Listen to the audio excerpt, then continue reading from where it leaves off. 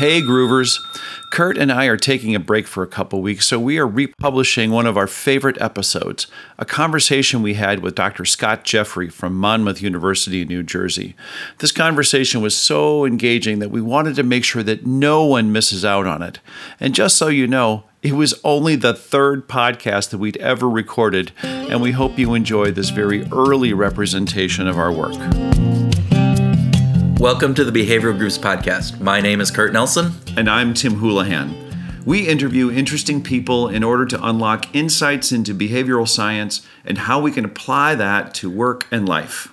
This week we got to talk with Professor Scott Jeffrey of Monmouth University. Scott is one of our favorite researchers, and his seminal work on the benefit of tangible incentives is one that Tim and I have both internalized and used for years and years with our clients. Scott is also one of the initial researchers and originators on the theory of justifiability, and he has done a lot of work on how that impacts both cash and non-cash rewards. Our conversation with Scott was wide-ranging, discussing Adam Smith and the lack of current focus on Smith's book, The Theory of Moral Sentiments, which, by the way, Tim, came out 20 years prior to The Wealth of Nations. We also talked about Scott's research on heuristics used by dragons in the Canadian TV show Dragon Den, which, again, if you didn't know, is the Canadian version of Shark Tank. Yeah, the cognitive misers discussion.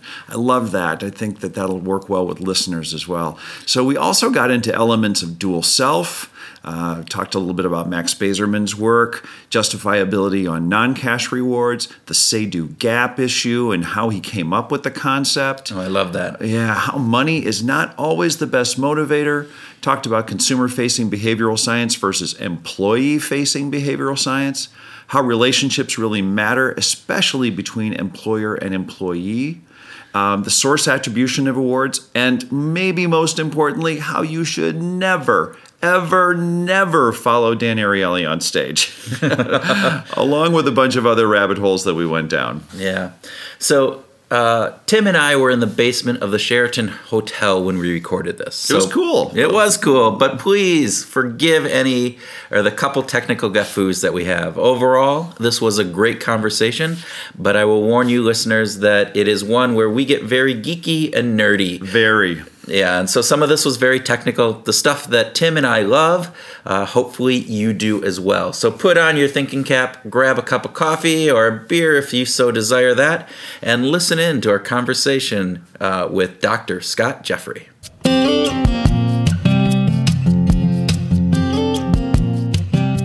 So let me start with how I got into this field. When I was taking my MBA, everybody wanted to take investments. It was the big thing. We all wanted to do finance.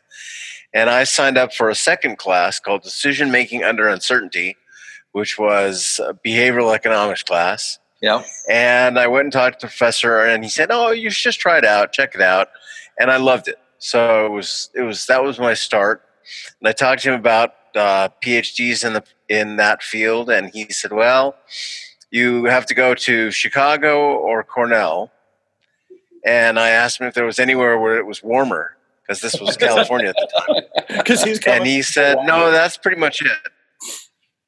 So that was the start of where I got into behavioral sort of decision theory. Who was the professor? And applied to both.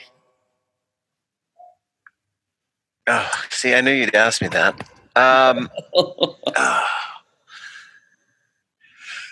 Scotsman, I can't remember his name. I could look it up. I'm sure I could find it.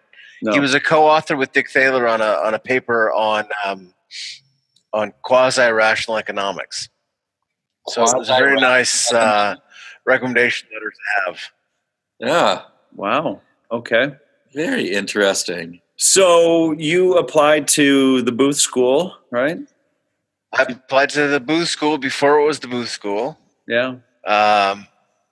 And was accepted. It was the University of Chicago Graduate School of Business at the time. Okay. I also applied and got accepted to Cornell, but decided that Chicago was probably better for me. The decision-making heuristic there was, well, where would you rather work versus go to school? And I thought, well, it would be nicer, I thought, to go to work at Cornell because generally most PhD programs don't hire their own graduates. Right. Mm-hmm. So you went to Chicago thinking if I'm going to get hired, Cornell would be a better spot to go. Yes, right. That it would be a better place to go. But it didn't work out. They didn't have a job, and they do mostly marketing. And I got Chip Heath gave me some advice when I was there. He said, "Well, behavioral decision theory at the time, behavioral economics, was not a big field. Right. This was late '90s, early 2000s. So it was before Kahneman won the Nobel. It was before Thaler. So it hadn't really gotten anything. So he gave me the advice. He says you have to find a trade." You have to basically be able to do something else and behavioral economics. Oh, wow. And so what was the trade that you were going for then? So I became sort of an organizational behavior / management guy. Okay. Did some work at Northwestern, spent a little time up there with some of the OB guys. It's more of a management program there to sort of learn the trade. Okay. Took a couple of PhD seminars there. So that I could sort of pretend to be an organizational behavior person. Now I pretend to be an ethicist. So, well, because that's what you're teaching. That's right. Yeah.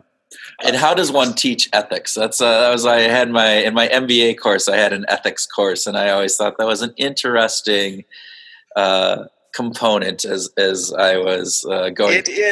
It is. When I first got the course, I was sort of worried about it because I didn't really think that it was a lot of content. Right. I mean, once you get past Aristotle and Mill, you kind of say, well, what's left to talk about?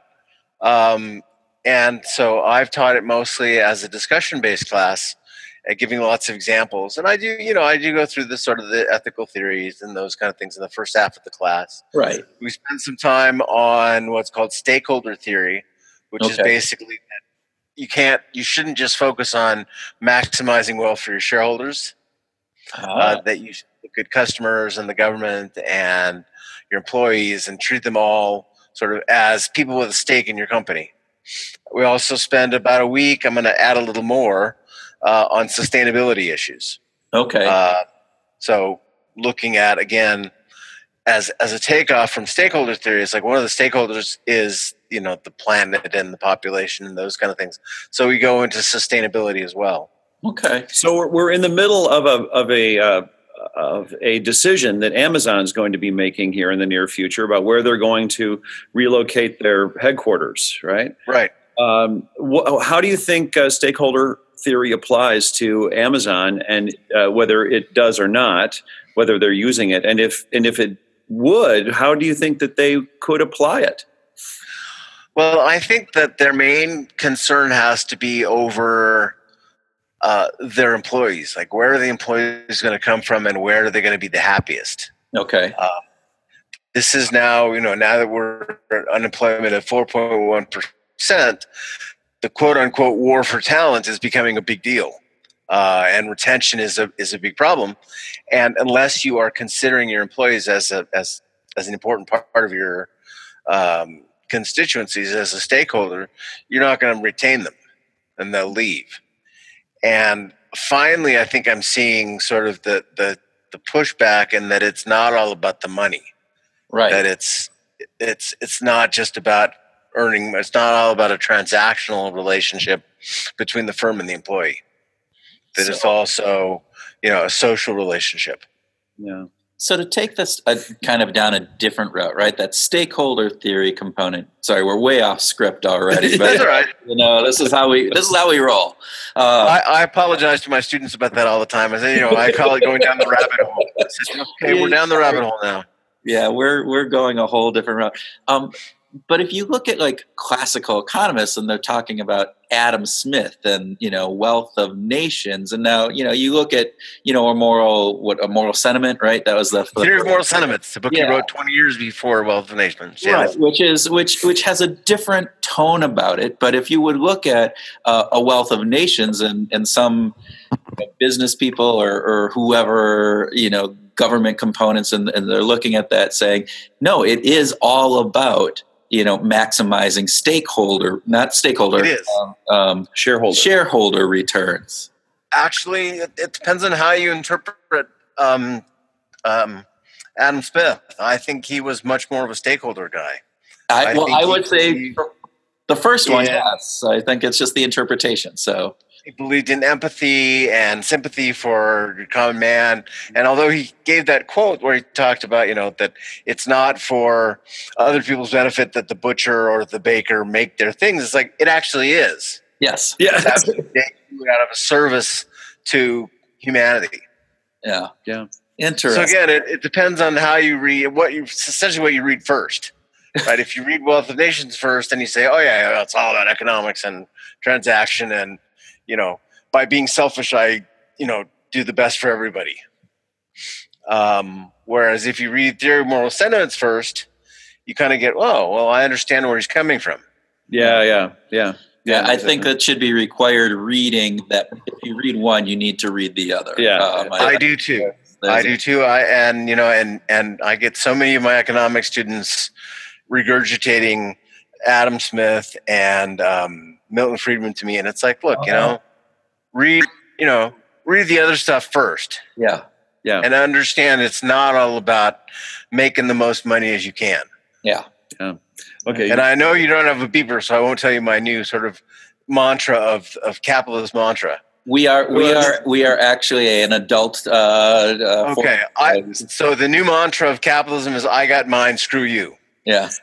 And I don't think that's a very good mantra. Yeah. So it's not ideal. No. Did you want to get back on script here, Kurt? We'll get back on script. Sorry about that. I'll get back on script. Okay. We led you down that rabbit hole. Yes. So down the rabbit hole. Yeah. So what do you think has been your most influential work that you've authored or been part of, and why? Well, I like to think it's the article I wrote on the benefits of tangible incentives, because that's the one that the practitioners have kind of glommed onto, and it's the one that gets the most reads on ResearchGate and all of those things. Yep. The one from the academic standpoint that gets the most is the Dragon's Den, the Canadian version of Shark Tank, where we said, how are these guys making their decisions? And they are using heuristics. They are making shortcuts. Well, tell us. And that's been cited a number of times. So tell the listeners about that. So what we did is we evaluated the tapes of, as I said, Dragon's Den, the Canadian version of Shark Tank, and tried to figure out the process by which the sharks, the dragons, were rejecting we're saying, I'm not interested, I'm out kind of thing. And what we found is the first thing they used was what's called the straight, this is back to Tversky, elimination by aspects. There's 8 central criteria, and if each one did not make a certain level, they were not in. So there was no sort of macroeconomic theory of like, compensatory decision making and trade-offs and all those things. It's like, no, if you're below this level in any one of these 8, you're out. Yeah. And that was our first paper. And that gets cited a lot. That gets cited a lot. It's been cited over 200 times. So, yeah, it's a very popular article. And so the component around that then is the heuristics they use are not necessarily the most optimal ones for the outcome that they're trying to go after. Would that be what it is? Right. We looked at some of the old literature on the trade-offs between accuracy and speed. Okay. And they were in a very shortened time period to make decisions. So they weighted speed more than accuracy. Did not employ what was called the compensatory, whereas a high level of one can compensate for a low level of something else. If anything was below this cutoff, they were just out. And so that would not be a non-compensatory decision rule can never be better than a compensatory rule. Right. And so, so they were making trade-offs of accuracy, of quality, to be fast. Okay. So let's go back to the benefits of and to be simple too. I mean, there's just not a lot of cognitive capacity to hold all those things in your mind and trade them off. Right. Yeah, in the short time period that they have for a television show. Yeah. All right. So we were also, we sort of called them cognitive misers. They were looking to minimize the amount of cognitive effort they had to use to make these decisions. So in that sense, elimination by aspect is a very good model.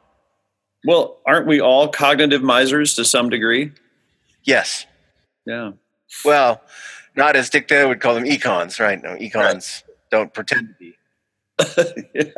Only us humans. Only the rest of us. Right. Well, let's go back to the benefits of tangible rewards. You consider that you like that paper better.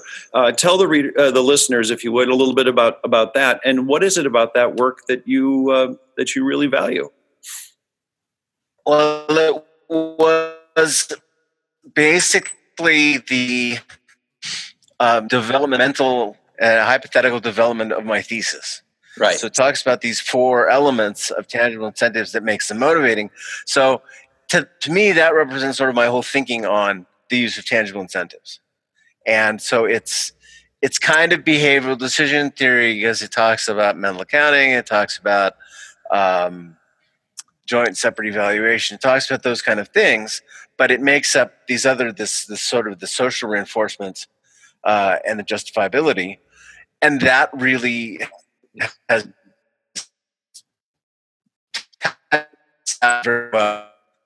that people like a hard time defining. You guys there? We are still here. You are. Okay. We're stopping the video on our end because we're concerned it's taking up too much bandwidth, and we want to get your answer to that question one more time. If you would. So what I like the best about that piece of work? Yes. Yeah, correct.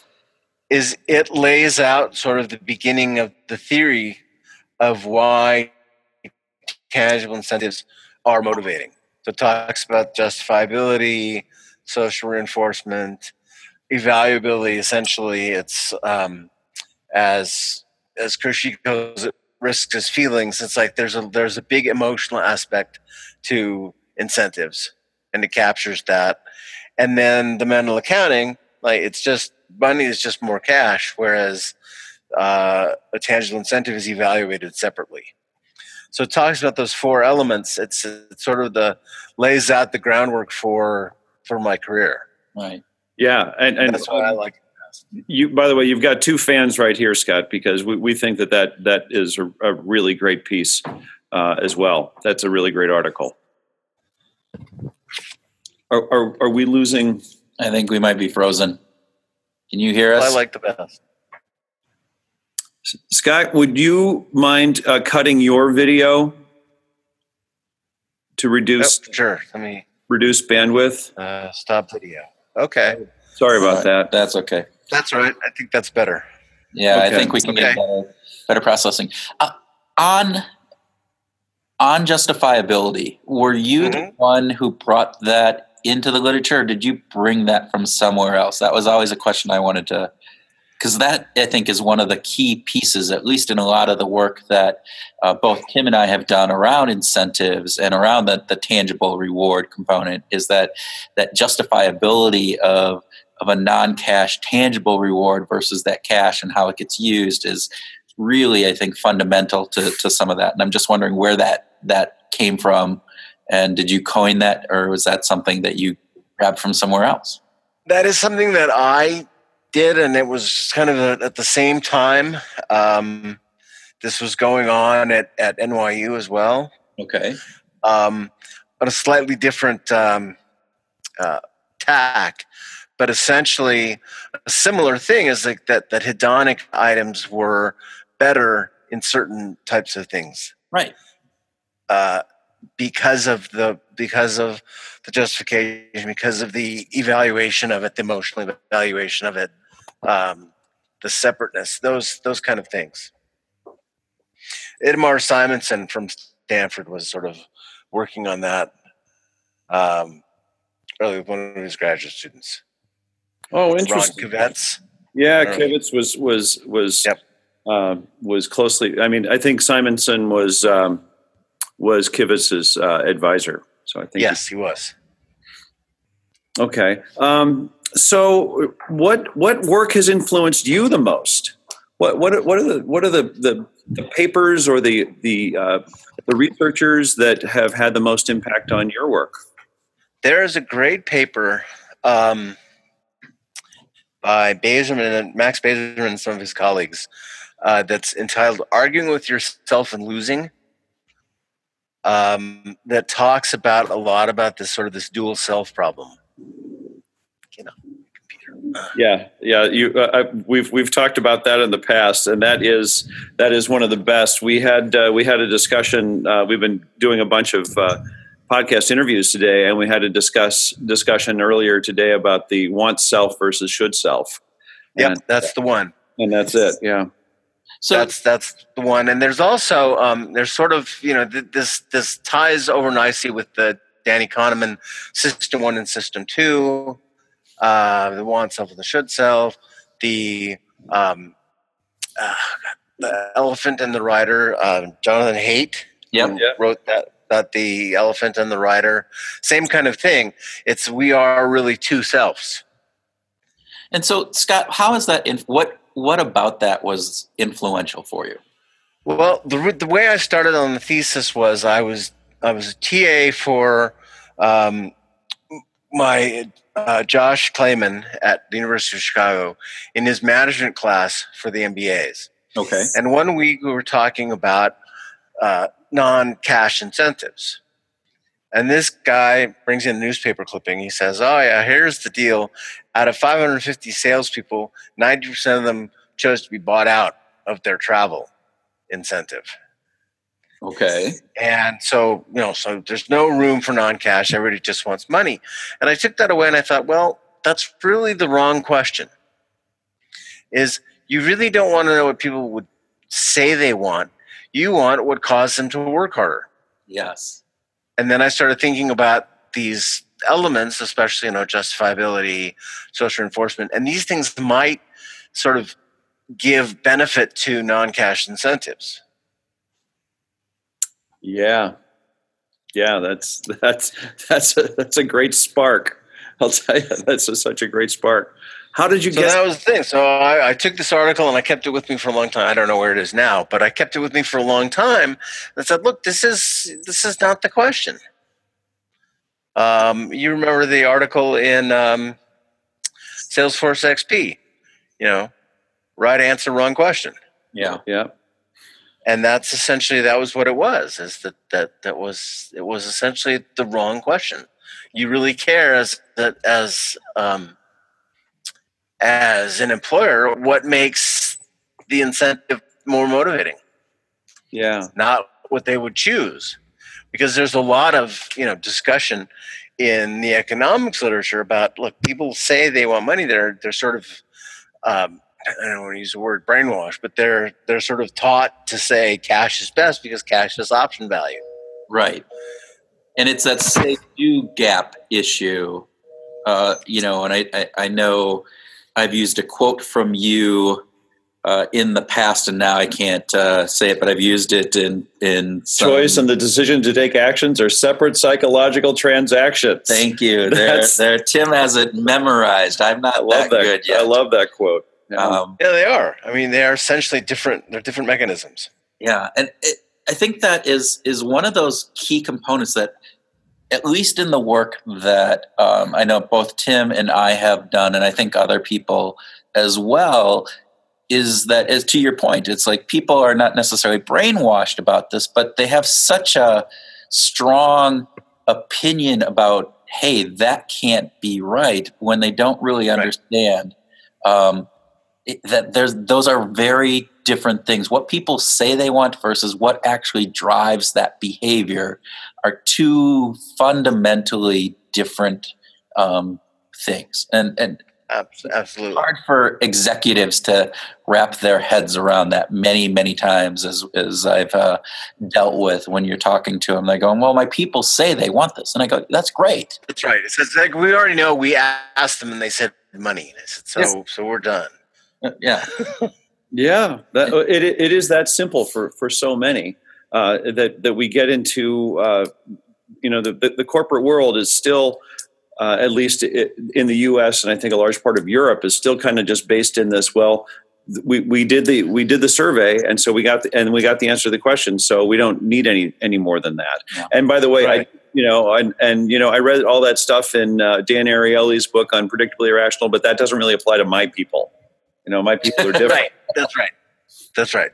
I'm different. My people are different. Yeah. Of course, yeah. We're all, as we're from Minnesota, so we're all above average here, right? And different things. So, Scott, what are you working on now, or what are the hot topics that you think would be really interesting for people, or that interest you right now? What's going on?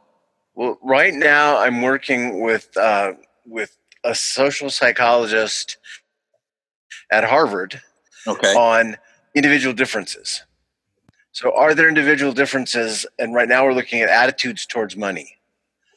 So if people are, their love of money is high, then maybe a non-cash incentive is not going to be as motivating. Okay.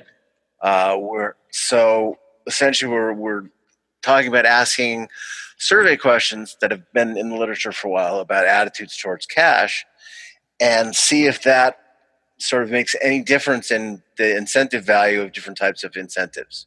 So in other words, almost a personality profile, but specific around cash, and then that's impact on the performance of various different incentive types. Right. Cool. So where are you at? And this sounds pretty interesting.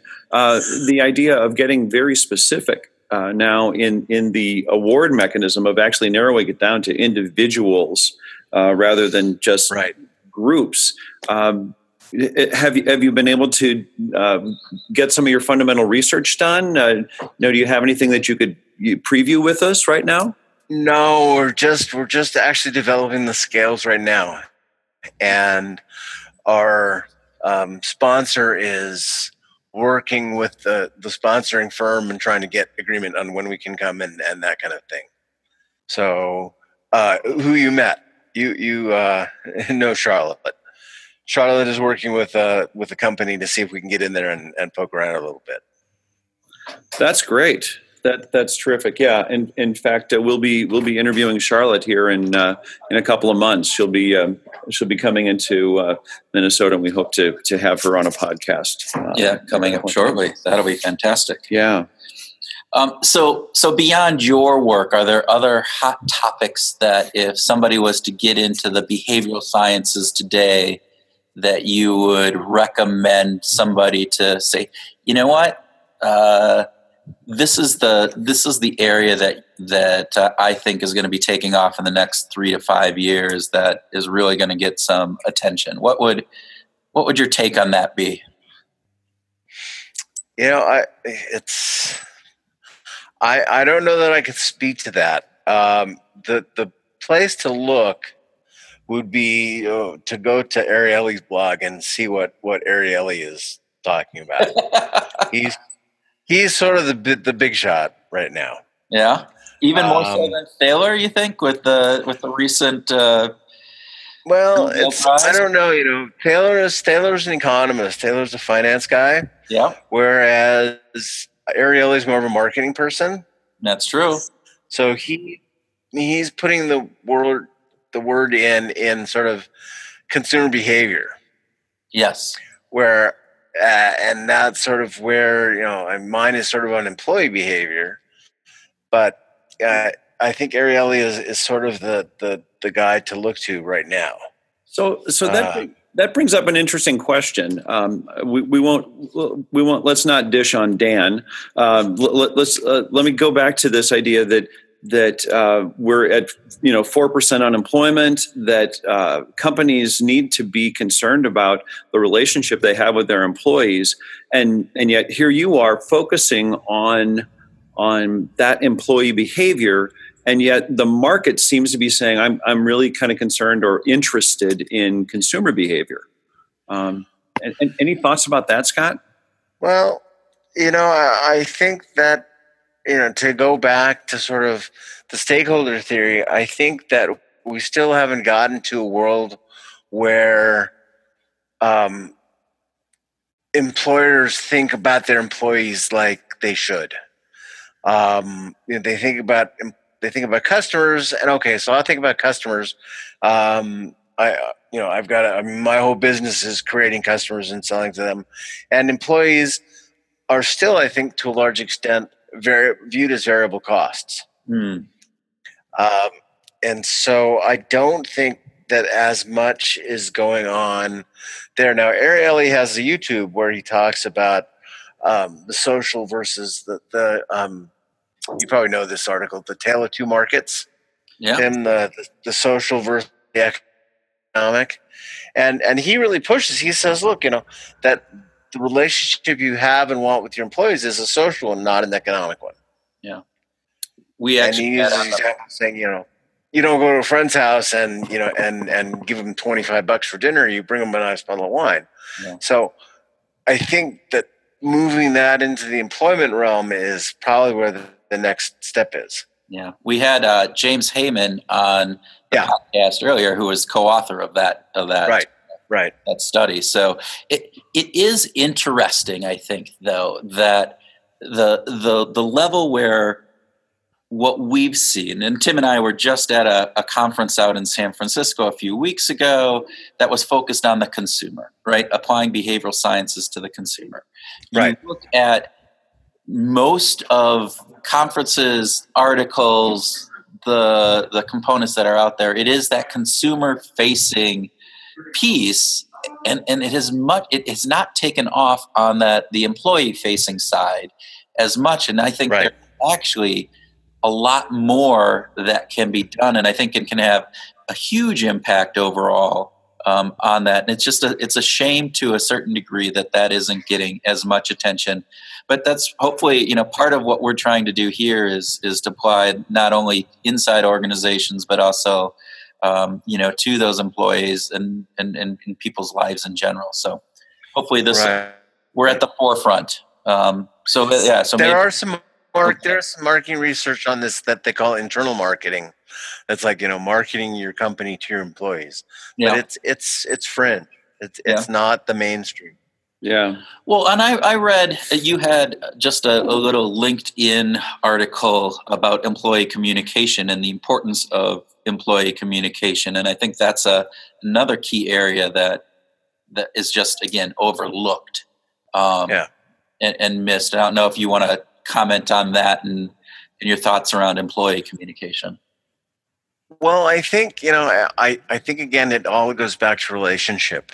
And a very influential piece of work has been done on what's called organizational citizenship behaviors and perceived organizational support, is that you need your employees to do things that is not in their job description to be a successful company. And how do you do that? You do that through relationships.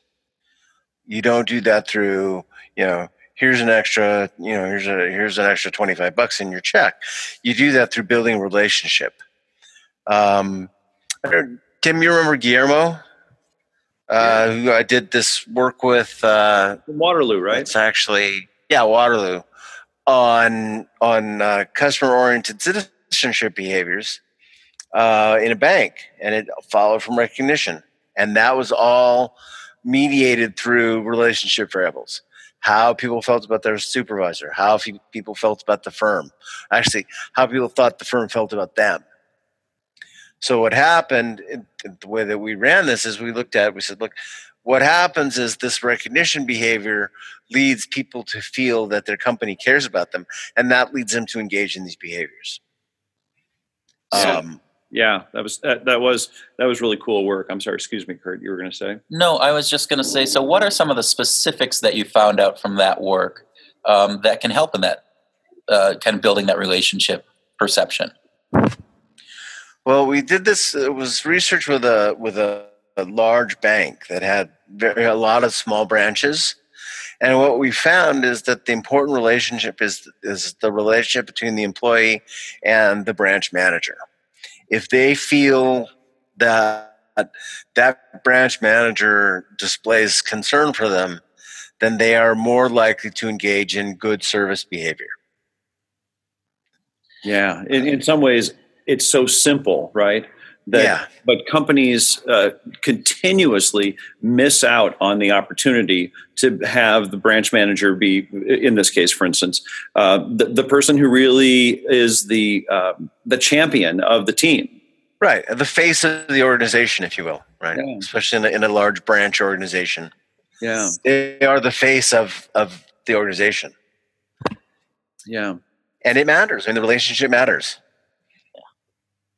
I think that's kind of what we sort of rail against. So look, it matters how your employees feel about you.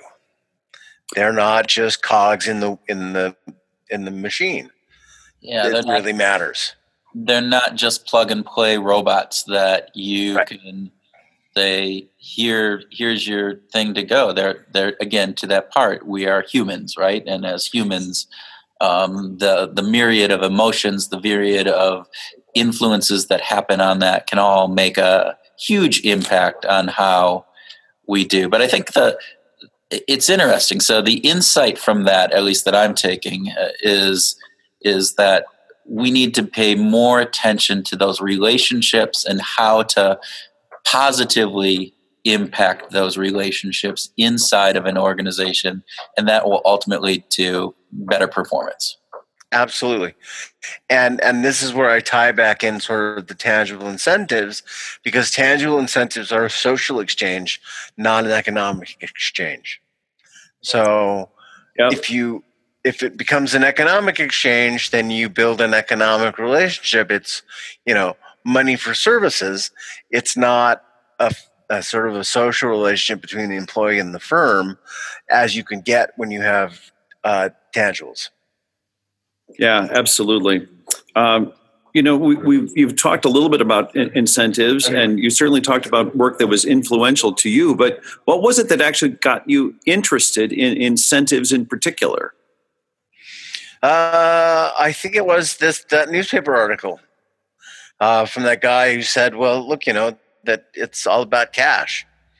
And then talking some more to Josh Clayman, my supervisor, and saying, this is kind of an interesting thing. He says, oh yeah, there's a whole bunch of stuff on perks and benefits that's similar, but it's related literature, but it's not really the same thing as incentives.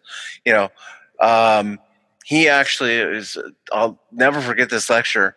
He once talked about a building that was built, I can't remember, New York, some big city, but it was built such that there were 15 or 16 corner offices on every floor. So it was kind of a jigsaw looking building because the corner office is a big deal. So you have all these corner offices. I think that's actually in Minneapolis. It's the. Oh, okay. That might be. It's the idea. But it's fascinating, right? It's like, okay, so give them the corner office, but how do you do that? Well, you put 20 on a floor. Yeah, exactly. So, Scott, I'm going to ask you a hypothetical. So, if you had a funder who said, "Hey, funding and resources are not an issue," what would be the study that you would like to run? What would it be that you would just love to get the answer to the question that's kind of burning in your back of your head? It's not so much a research issue. Not so much a funding issue as a methodology issue. Okay. One of the things that I'd really like to get a handle on is what I call source attribution, which is explain that. Yeah. Does the gift? Does the incentive come from the company, or do I go out with my gift card and buy it? And is there a difference between that? And what is the difference? Does it make a difference that it's attributed to the company versus attributed to my going out and buying it? And what's the hypothesis there? Are you saying, so if it came from the company, it would have a higher valiance or element to the individual? Have a higher value in relationship building, yes. And it says, the big thing now in the incentive world is these gift cards, which, as you probably know, I'm not a big fan of. Because essentially, it's just a mechanism for giving people cash. And they go out and they buy stuff. And so the link to the company is completely broken. So this kind of brings up that continuum then too, Scott, right? That source attribution could be, give someone cash they've got a paycheck to go and buy stuff. They could have a gift card to go and buy stuff. They could have points to go and redeem for versus actually getting a specific item, actually just being given an item. Do you think that there's a way to tease apart all four of those different reward mechanisms? I rack my brain on it every now and then. I've not been able to come up with a good mechanism or good methodology that doesn't prime people. Yeah, it's always that's a tough one. I think I'm gonna go down a different rabbit hole. Okay, go ahead. Sorry. All right, go ahead. So, and Scott, I apologize. I don't know if you have done work on loss aversion, but I think it gets into this. I'm working with an organization right now, and they have to, due to kind of some upper leadership decisions on risk, they're taking away a well-beloved travel program for their sales incentive people. And I mean, it is, in all the company survey and everything, it outperforms the others by just a mile, right? Yeah. And they are looking at that and taking it away because of some other, they don't want to be on the front page of the New York Times with this, and for various different reasons. But one of the things is they want to replace this, or they were talking about replacing it. But obviously the replacement is never going to be of that same value. And there has been this, when they announced this change, and we're trying to now build out this new, again, tangible reward, probably still a trip. But the negative connotation of having that being ripped away from them, and now it's all being associated back in on this new program. And so it's starting off, I think, in the whole. And I don't know if you have any thoughts on that, just in your perspective from some of the work on tangible rewards. I mean, do they, again, from that source attribution component or from some other factors? And I'm not even necessarily sure if I'm formulating a question here, but I wrote about this in a couple of papers. It says this matters in the sense of, if something is a replacement, then you are going to have that element of like, well, what did you take away from me? I'm just, one of the things that I tried to counsel this company with is just rip the Band-Aid off and don't tell them something new is coming, because if it does in the future, then the further away from that ripping off of the bandage, the less association you're going to have with that. I mean, and the thing is, right, is that it's important to not call it a replacement, because now I'm going to be comparing the new thing to the old thing. Exactly. And obviously I must not hold much sway because the company didn't follow my advice on that. But they don't understand loss aversion very well. Yeah, probably. Well, and that was, we had it was one of those interesting pieces where we had the people associated that we were working with got it, but it went up the chain and we didn't get a chance to talk to them. But I think that's true. So. All right. Okay. It gets my sense, and this is just sort of me talking sideways. It gets to a level in a company where it all becomes dollars and cents, and they sort of miss the relationship. They miss the employee. They kind of dollarize everything, and that just takes away a lot of the let's call it the soft stuff that really is part of an incentive program. Yeah, it's interesting because, some of the rationale that was actually given actually goes into some of the pieces that we talked about, that relationship component. It was almost they felt like they were going to be viewed as bad for taking something away, but now, I'm taking away your favorite toy, kid, but now here's this piece of candy in return. Right. So now I'm putting a smile back on your face, and we're I think there was that part that was going on inside there too, from that I don't want to be seen as the bad person. And so, if we can offer you this consolatory prize, hey, you didn't win first prize, but you got this, set of steak knives. Well, yeah. All right. Well, essentially, I think mental accounting speaks to this in the sense of you kind of want to try to put it in a separate account. Yeah.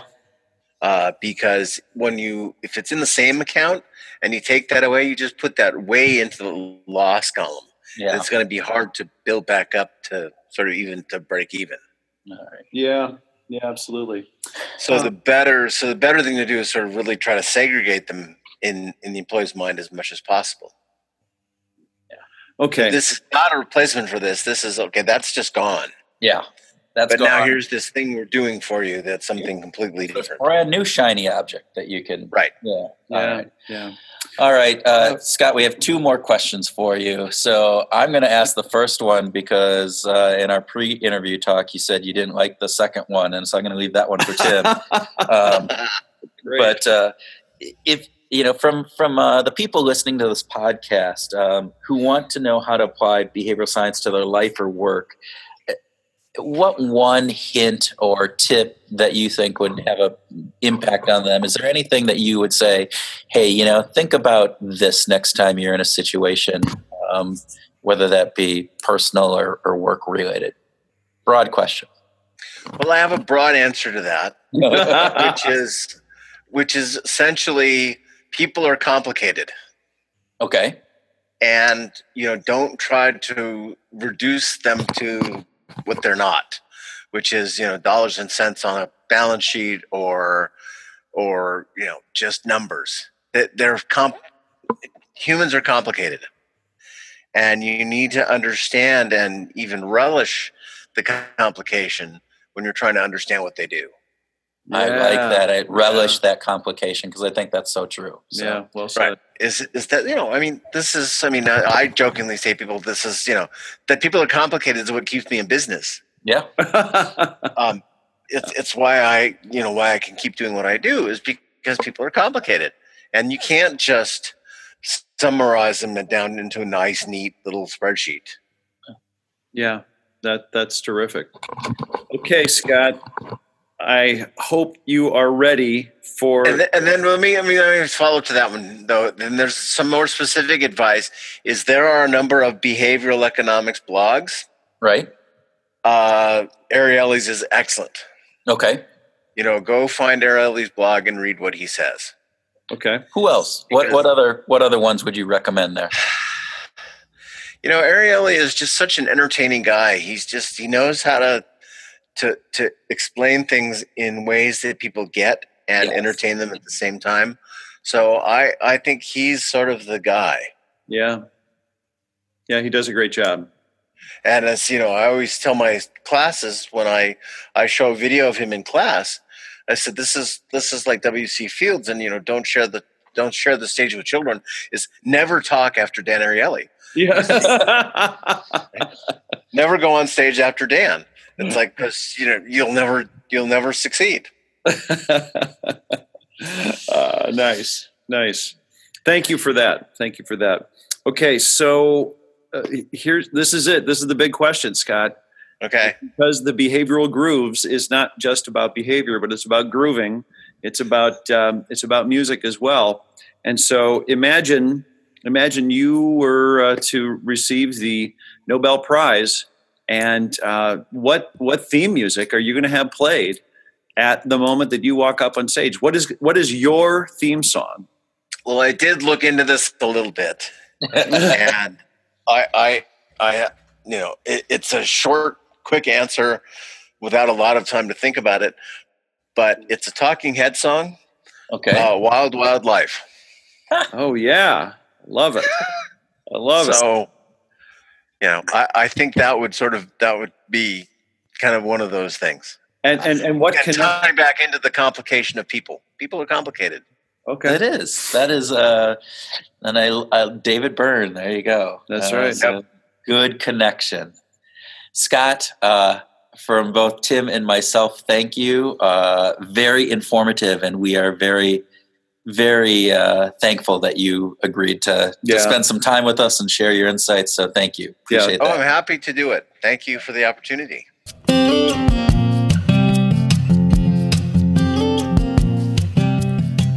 Welcome to our grooving session where Tim and I groove on what we learned from our Behavioral Grooves interview. We have a free-flowing discussion on some of those topics and whatever else comes into our head, or as Scott said, the rabbit hole. So, Tim, what impressions from Scott's talk do you have? There were lots of good things that we talked about, and there's several things that I think would be fun to cover in our grooving session. But number one was dollarizing. Scott said we were talking about how employee decisions are being made by leadership, that it's a dollarizing, and to me it's a heuristic. What went through my mind is that instead of dealing with the complexity of people, we're reducing people-related decisions to dollar amounts. And because that's an easy way for our brain to, especially for leaders' brains, to deal with how to make decisions about people. Well, let's put a dollar value on that and decide. Yeah, so that shortcut that is being used is opposed to getting, as he mentioned, humans are complex. And right. So instead of having to deal with the complexity of humans, if we can just break that down into a dollar and cents issue that we can put into a spreadsheet, hey, that's much easier to be able to take an argument on and to make a decision based on. Yeah, it's kind of a system 1, system 2 thing, right? Yeah. That our brains are lazy. They go to the easier. They substitute an easier question for a more complex question. Cognitive misers, right? The cognitive misers. That was such a. I like that term. I will be image. using cognitive misers in discussions moving forward. So, Kurt, what struck you? What do you think was one of the top points from your perspective? So, Scott is really one of the founders, originators of the justifiability and how justifiability comes into play, particularly when we think about rewards. And so I want to just reiterate, I think that's a huge contribution that Scott has made, both in the literature as well as into the application. And just for our listeners who may not be as aware of that, Tim, can you help define justifiability for the people out there listening? Sure, and let me start by way of example.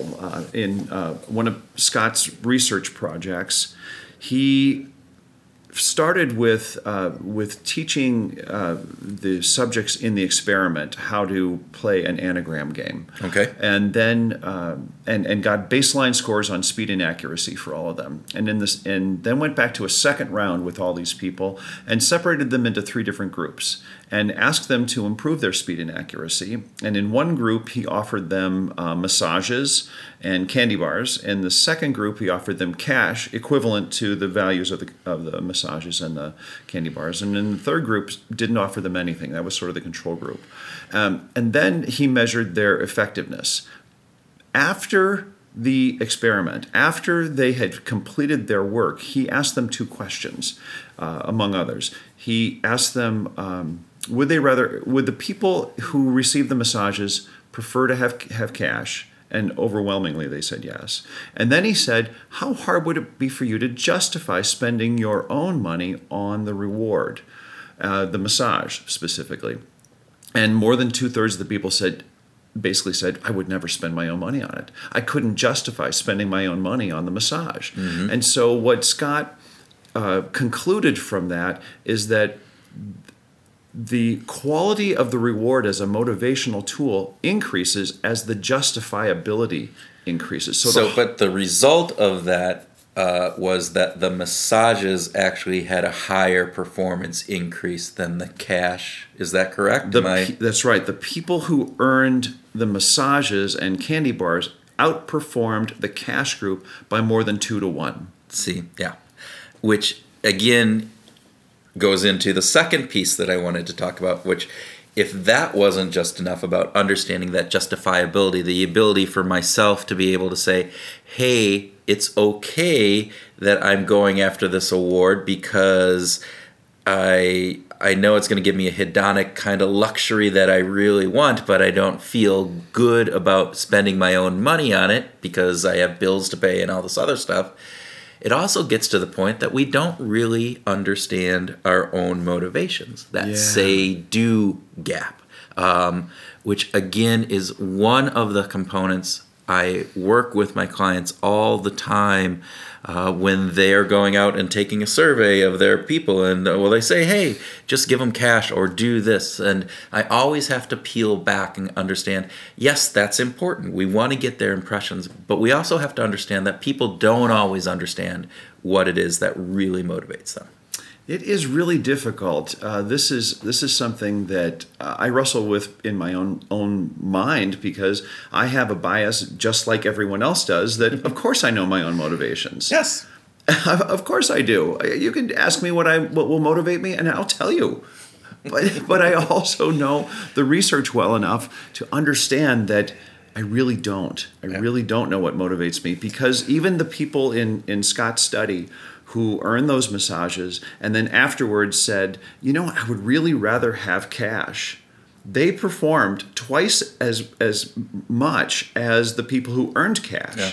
So you think, well, if cash was preferred, why wouldn't the people who earned cash perform better? No. But we just can't know that about ourselves. Which is why behavioral science is the fun science that it is. It's the thing that I really love about this, because oftentimes we are blind to our own biases, and that blindness is what behavioral science hopefully can shed some light on, and so that we are in the light as opposed to in the dark on some of this stuff. So, Kurt, something else that Scott brought up that I thought was interesting, he mentioned almost casually in answer to a question about why aren't companies more concerned with their employees in these low unemployment terms. He said, something along the lines of customers are still more important than employees. What did you think about that? I think that's a perception. I think that perception is held by many executives. In particular, you look at their incentives of what they are being rewarded on, what they're being measured on, and it has little to do with employee engagement, satisfaction, happiness, however you want to measure that. What those executives are getting paid on, getting measured on, are how are our revenues doing, which are directly related to customers and getting customers into the door and buying their products or services. So I agree. I think that is a big component out there in the marketplace. I disagree from the fact of how much impact employees have on that outcome. And so it's that the behavior that leads to the outcome. And so we need to think about that. Talk more about that.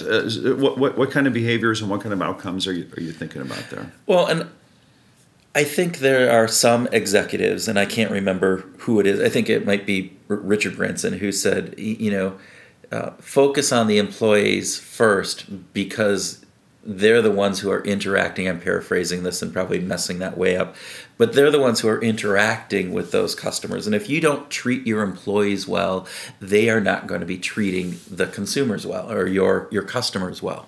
And I think that gets forgotten. Mm-hmm. I think that there is this element of saying we are paying these people to do a job, and so damn well better they do that job.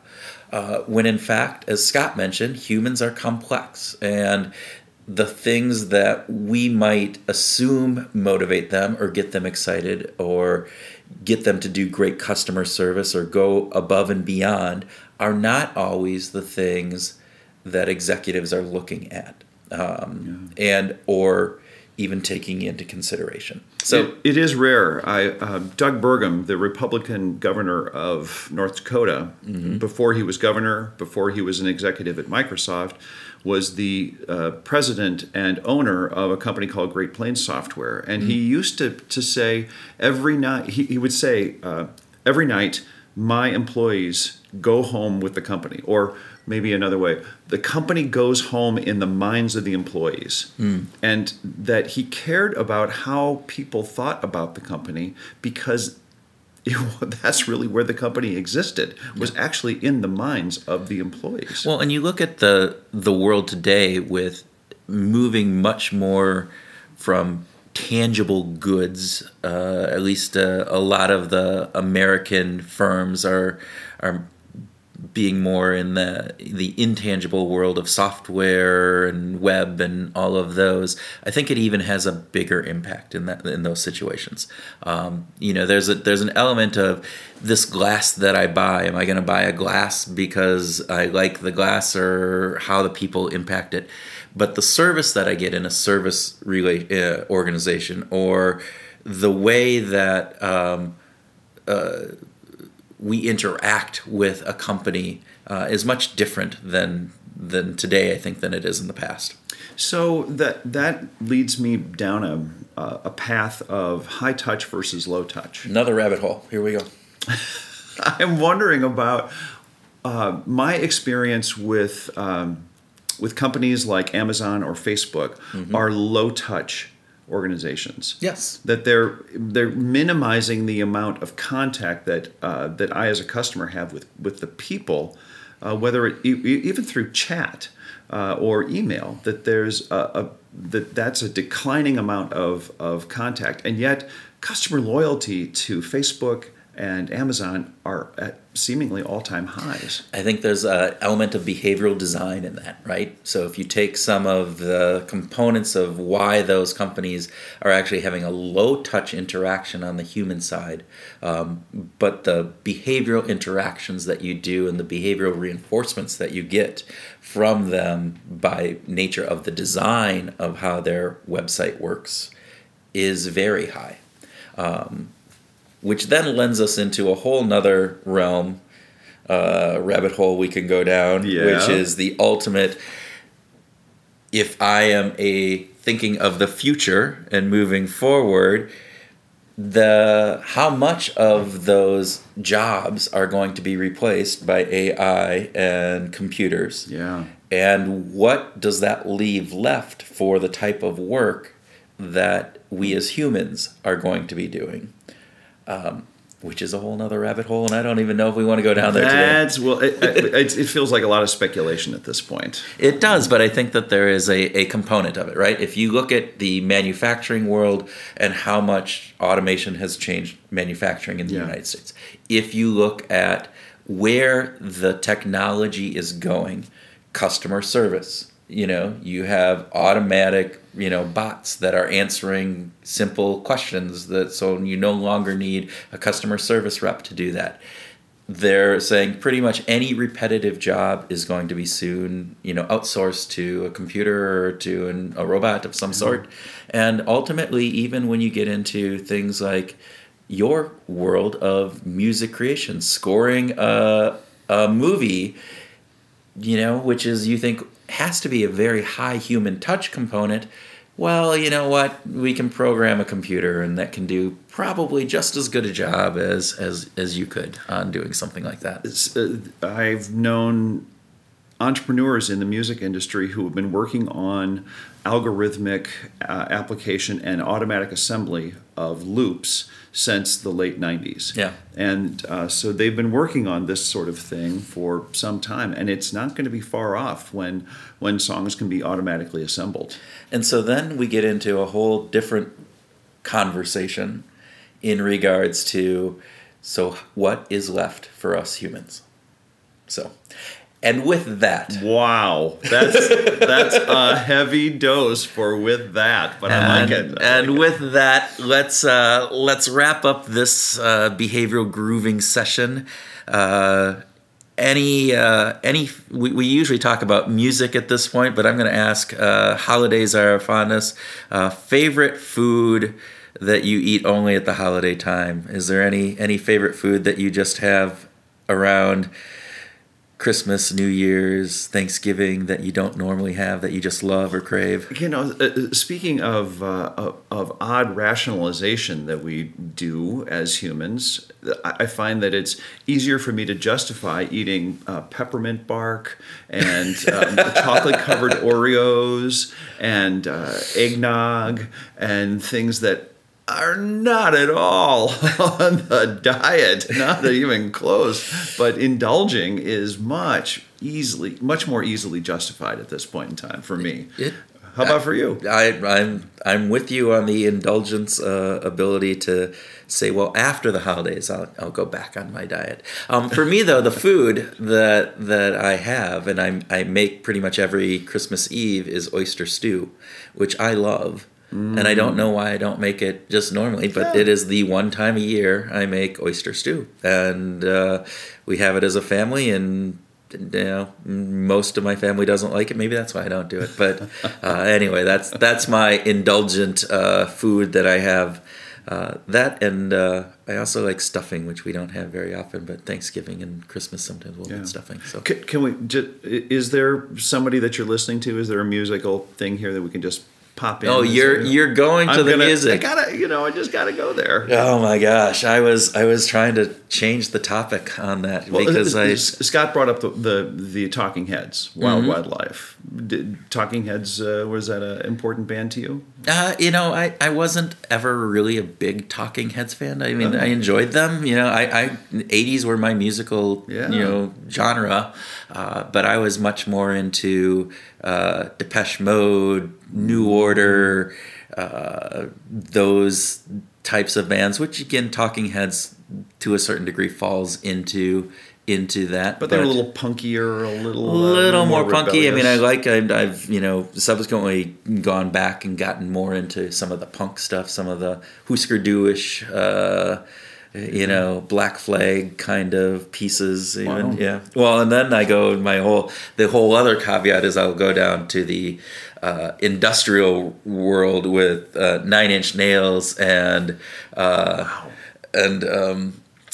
oh my gosh, like Metallica? No, not Metallica. That's more of your death metal component. I am more into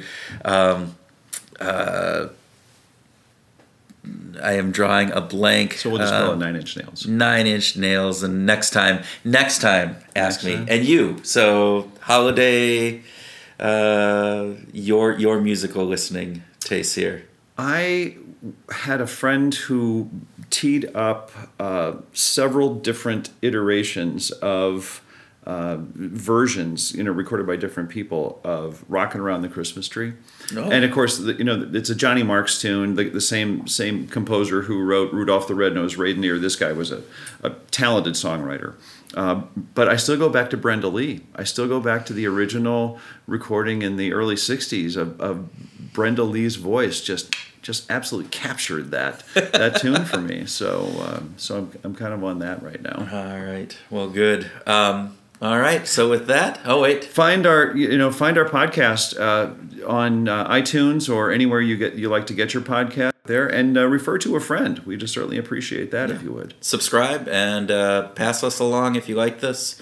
If you're a nerdy, geeky behavioralist like we are, or just a casual person who finds some of this interesting. So with that, thank you, and make it great.